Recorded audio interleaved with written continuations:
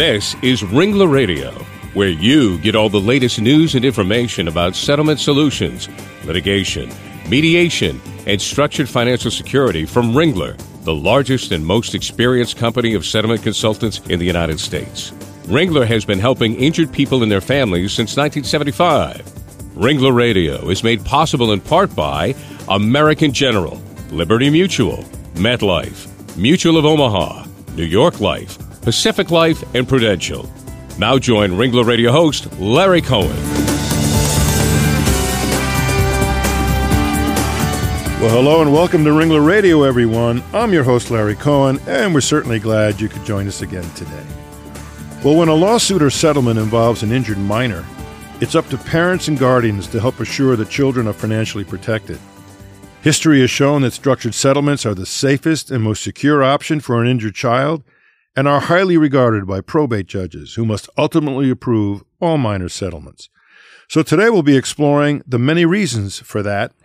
And doing that, I'm going to have a special guest here with me. It's my Ringler colleague, Ryan Kristen Oliphant. Ryan heads Ringler's Covington, Kentucky office and supports operations in Cincinnati and Columbus as well. He's a returning guest to Ringler and a favorite one of mine. So with that, welcome back, Ryan. Welcome to Ringler Radio. Thank you, Larry. Happy to be back. Terrific. So let's start this right from the beginning, Ryan. How do structures involving minors differ from those for adults? Okay, so the main difference between settlements with minors and adults is that most minor settlements require probate court approval. Liability settlements, on the other hand, with adults would not require that same court approval unless the settlement is based on a wrongful death or there is an incompetent adult involved. Terrific. Yeah, and everybody is looking to protect the child, obviously in those kinds of cases, the vulnerable individual, and oftentimes you have adults making decisions for children, and you have to question, maybe are they making the right decision? That's why the courts are very involved in that. And absolutely, the court approval process is really where the rubber meets the road on those cases. So what kind of long-term planning would go into protecting the settlement funds for a child until they reach age 18? Okay, so first off, the parents will need to understand that the structured settlement is not their emergency fund and that the periodic payments will be made by a highly rated life insurance company when they become due.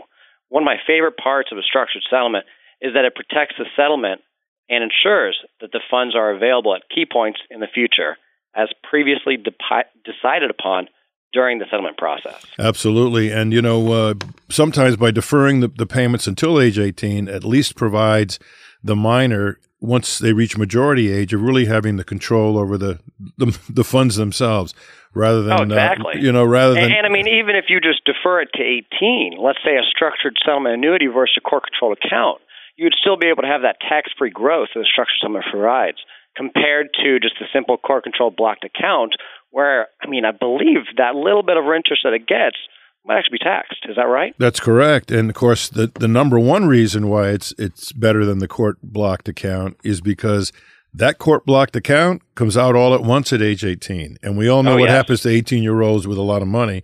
That's not a very good recipe for success. So with the structure, you can actually take those funds that might start at 18, but spread them out over time to protect the long-term future of the child, which is really what we're all here talking about.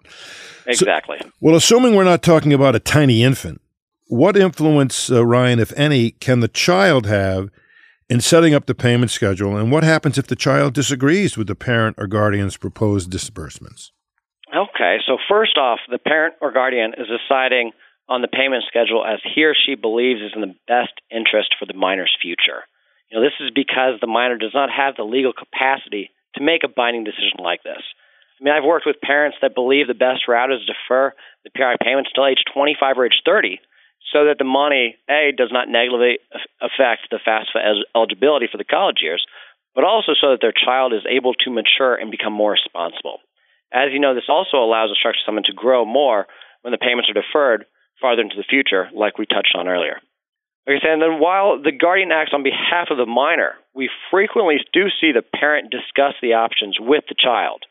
And we have seen the probate court judge ask the child, usually over 16, of course, what the child thinks about the plan. Maybe the judge might not weigh it as heavily, but just making sure that, they're closely on the same page. Exactly. And, we've all seen cases where plaintiff attorneys in some instances or sometimes courts, if they suspect that the parents are not really dealing with the best interests of the child, may look to appoint a guardian ad litem that'll take on the responsibility of dealing only on behalf of the child's best interests. And sometimes they clash with what the parents had in mind. So it's that team effort sometimes that comes up with the best result for Oh, yeah, for the and I've child. seen that clash a few times, and I'm glad to say that it seems to always have worked out for the best for the minor. No question. So what happens in the event, hopefully the very limited event, that the parent or guardian abuses their power and spends down the child's assets? Okay, so this cannot happen when a structured settlement is set up properly. So the parent or guardian will not be able to dissipate the, quote, asset because the structured settlement is not the parent's asset. So another positive on how the structured settlement not only protects the future payee, but also protects the payee from his or her friends and family. But let's say with a court-controlled account, like we were speaking of already, depending on the scrutiny of the court, when asked for release of funds during the child's minority years, the funds could be improperly dissipated. Let's say the trustee, in the case of a trust, they also seek to prevent dissipation as well. But in the rare instance when the court lets the parents take the money, like one case years ago in Louisiana where we had over $1 million left in the hands of the parents without protection of the court or a trustee or a structure, the risk of dissipation is huge. Yeah, that reminds me of a case I had years ago in Chicago where we were trying like heck to put and protect the child's assets into a structure. The parents refused. The court unfortunately agreed with the parents and put it into one of those blocked accounts. Yeah. But along the way, the parents were able to petition the court for so-called necessaries, shoes and things like that. And what the court later found out, and what we all did, was that although they were looking for these funds based on the need of the child, it turned out the parents were taking the money to Las Vegas. And wow, the account got dissipated, and it led to some reforms out there in the Chicago area. So that can happen, and so that's why structures, as you said, are kind of the ultimate protection. Oh, yes. Well, when a child is injured, Ryan, a parent does have options after the settlement. There are court-administered blocked accounts, like we've mentioned. There are various trusts, and there are structured settlements. Let me ask this question once again because I think it bears repeating. Why is a structured settlement the best option? Okay, great question. All are good options, but not in all cases. Okay, so first, the court-protected account. Few thoughts. The growth is extraordinarily small and is taxable, and the entire amount is available to the child at legal age. That might be age 18 or 19. Getting a significant amount of money at age 18 can be a disincentive and create issues for eligibility for any college financial aid, like I spoke of. And if the child is, let's say, 16, and the settlement is not significant and is needed for tuition at 18, hey, the court-controlled blocked account may actually be best. But then for the trust account, it does have a few positives. Depending on the size of the settlement, the nature, and the extent of the injury or injuries, and future care. So you've got trust management fees, you've got taxation, are a few items to review and consider. The trust is often also funded in part by a structured settlement. For a catastrophic case, a trust with funding through a structure in part may be an excellent approach. But then to my favorite, the structured settlement is the best option in most cases because it is the safest and most secure option for injured children. Structured settlement will be funded by one or more top-rated life insurance company annuities, and the life insurance companies that offer these structured settlement annuities have over 1,000 years of combined experience. And then as for parents and guardians, subject to court approval, they do have the flexibility to design a payment schedule providing benefits over time after the child reaches legal majority as part of the settlement process. This does mitigate the risk of the child receiving a large lump sum while still young and inexperienced with managing money. Additionally, structured settlement is not subject to management and other ongoing fees similar to a trust account. Payments are entirely state and federal income tax-free, unlike the other options when you select a structured settlement annuity.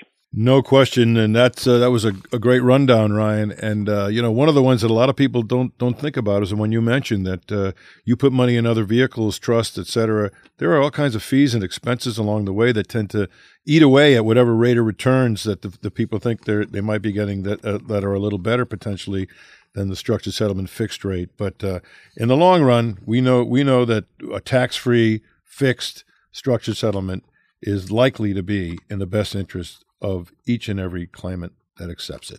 So with that, let's take a quick break. But we'll be back in a minute right here on Ringler Radio with more on this interesting topic about dealing with minor settlements. We'll be right back.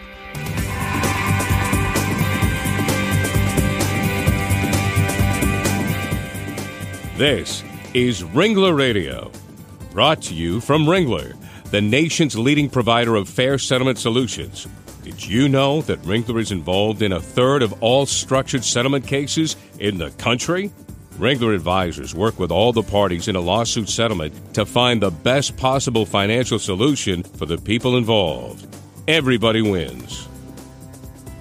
There's a Ringler consultant in all the major cities of the U.S. No one has more experienced experts in the settlement business than Ringler.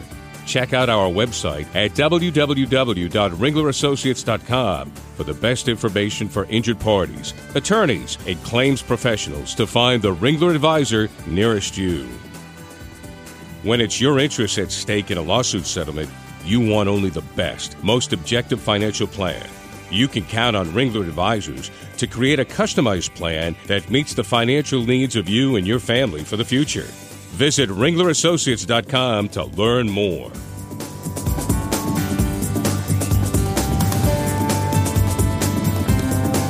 Welcome back to Ringler Radio. Glad you could join us. I'm your host, Larry Cohen, and along with our guest, Ryan Kristen Oliphant of Ringler's Ohio region, we've been discussing the role structured settlements play in minors' cases. Well, Ryan, let's take a look at the long-term benefits for a minor with a structured settlement. For example, most folks are aware of how structured settlements can help parents pay for higher education. Talk about that and what else is out there. Okay, of course. So a minor could also benefit by a guaranteed lump sum timed for, let's say, a down payment to buy a home or to even start a business. Future payments timed for medical or orthodontia needs. Sometimes annual plans timed for birthdays. In catastrophic cases, payments may be timed to meet lifetime needs. On the more typical case, if you will, so not extremely catastrophic, you don't have a ton of medical needs, one design that I typically like to introduce would be monthly payments to start following the graduation from college or trade school. So these monthly payments could actually help with recurring expenses, let's say rent, car payments, etc. But I always try to be mindful so that the monthly income supplement, as I like to label it, does not hinder the graduate's desire to be gainfully employed and to help the graduate from not needing to, let's say, move back into the parents' home after graduation. Exactly. Nobody wants to take away the incentive of any young person to go out there and make something of themselves. But a structure can oftentimes, be kind of the foundation, be a little bit of a safety net for that individual as he goes out with his employment. He's got money potentially to pay for the rent or his car payment, et cetera, and that's a real big help as people are getting started in life. And of course, one of the other issues is if you have, and we see this a lot with minors, when they have dog bite cases where unfortunately dog might bite a little child and there may be scarring, so you can set up lump sums in the future to kind of match some kind of scarring revision surgery that may be coming up in the future, and it can really help alleviate that issue as well. So that's a good way to talk about those other areas out there that can help parents deal with some of the issues that they have with children involved in claims like this. Well, finally, the right of a structured settlement recipient to sell all or part of their tax-free benefits, and usually at a deep discount, remains a highly controversial issue for the industry. So is the parent or guardian of a minor allowed to sell the structure with or without approval of a court once a judge has blessed the settlement containing the original structure? That's an interesting question for you. What's it the really answer? is an interesting question. Thank you for that, Larry. A child or an incompetent adult has the protection of the court system. With a child, the probate court approved both the settlement and the structured settlement payout. For the parent or guardian to attempt to access the money, they would need approval from the probate court, not just the court that would normally preside over the factoring transaction.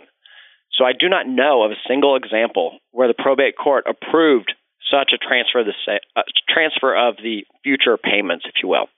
To address your question directly, no. The parent is not allowed to sell the future payment rights without approval of the court. As a general rule, settlement funds are paid for injuries sustained by a minor child and are for the exclusive benefit of the child.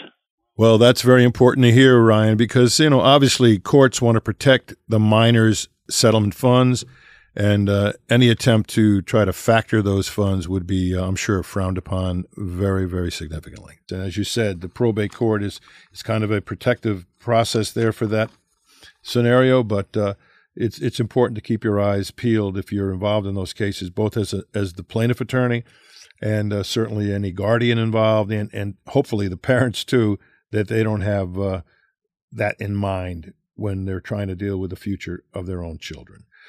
Well, with that, Ryan, if somebody wanted to get a hold of you to talk more about this or to have you involved in cases that they may have, how would they contact you? So they can contact me at 877-541-9388. They can contact me directly on my mobile at 317-289-1882. Or you can find me on ringlerassociates.com. Top right corner, you can search, just type in Ryan. That's the easiest way to do it. And then you're going to scroll down looking at the few Ryans at Ringler. You're going to find me right there at Ryan Kristen Oliphant. And I think we're going to see your picture there too, aren't we, Ryan? I believe you will. Well, that's cool. So I would encourage anybody to contact any of the Ringler Associates by going to ringlerassociates.com and, of course, explore the website. There's lots of great information, including information on the topic we've been discussing today. And, of course, on that website, ringlerassociates.com, you can find all the Ringler Radio shows we've done over the years. And you can also find the shows on ringlerradio.com, LegalTalkNetwork.com, or on iTunes, where you can download the show and listen at your leisure. So with that, Ryan, I want to thank you again for being a great guest, and thanks again for informing everybody about this great topic. So thank you again, Ryan. Hey, thanks for having me, Larry. Terrific. And for all the rest of you out there, go have a great day. Bye-bye. The views expressed by the participants of this program are their own and do not represent the views of, nor are they endorsed by, Legal Talk Network, its officers, directors, employees, agents, representatives, shareholders, and subsidiaries. None of the content should be considered legal advice. As always, consult a lawyer.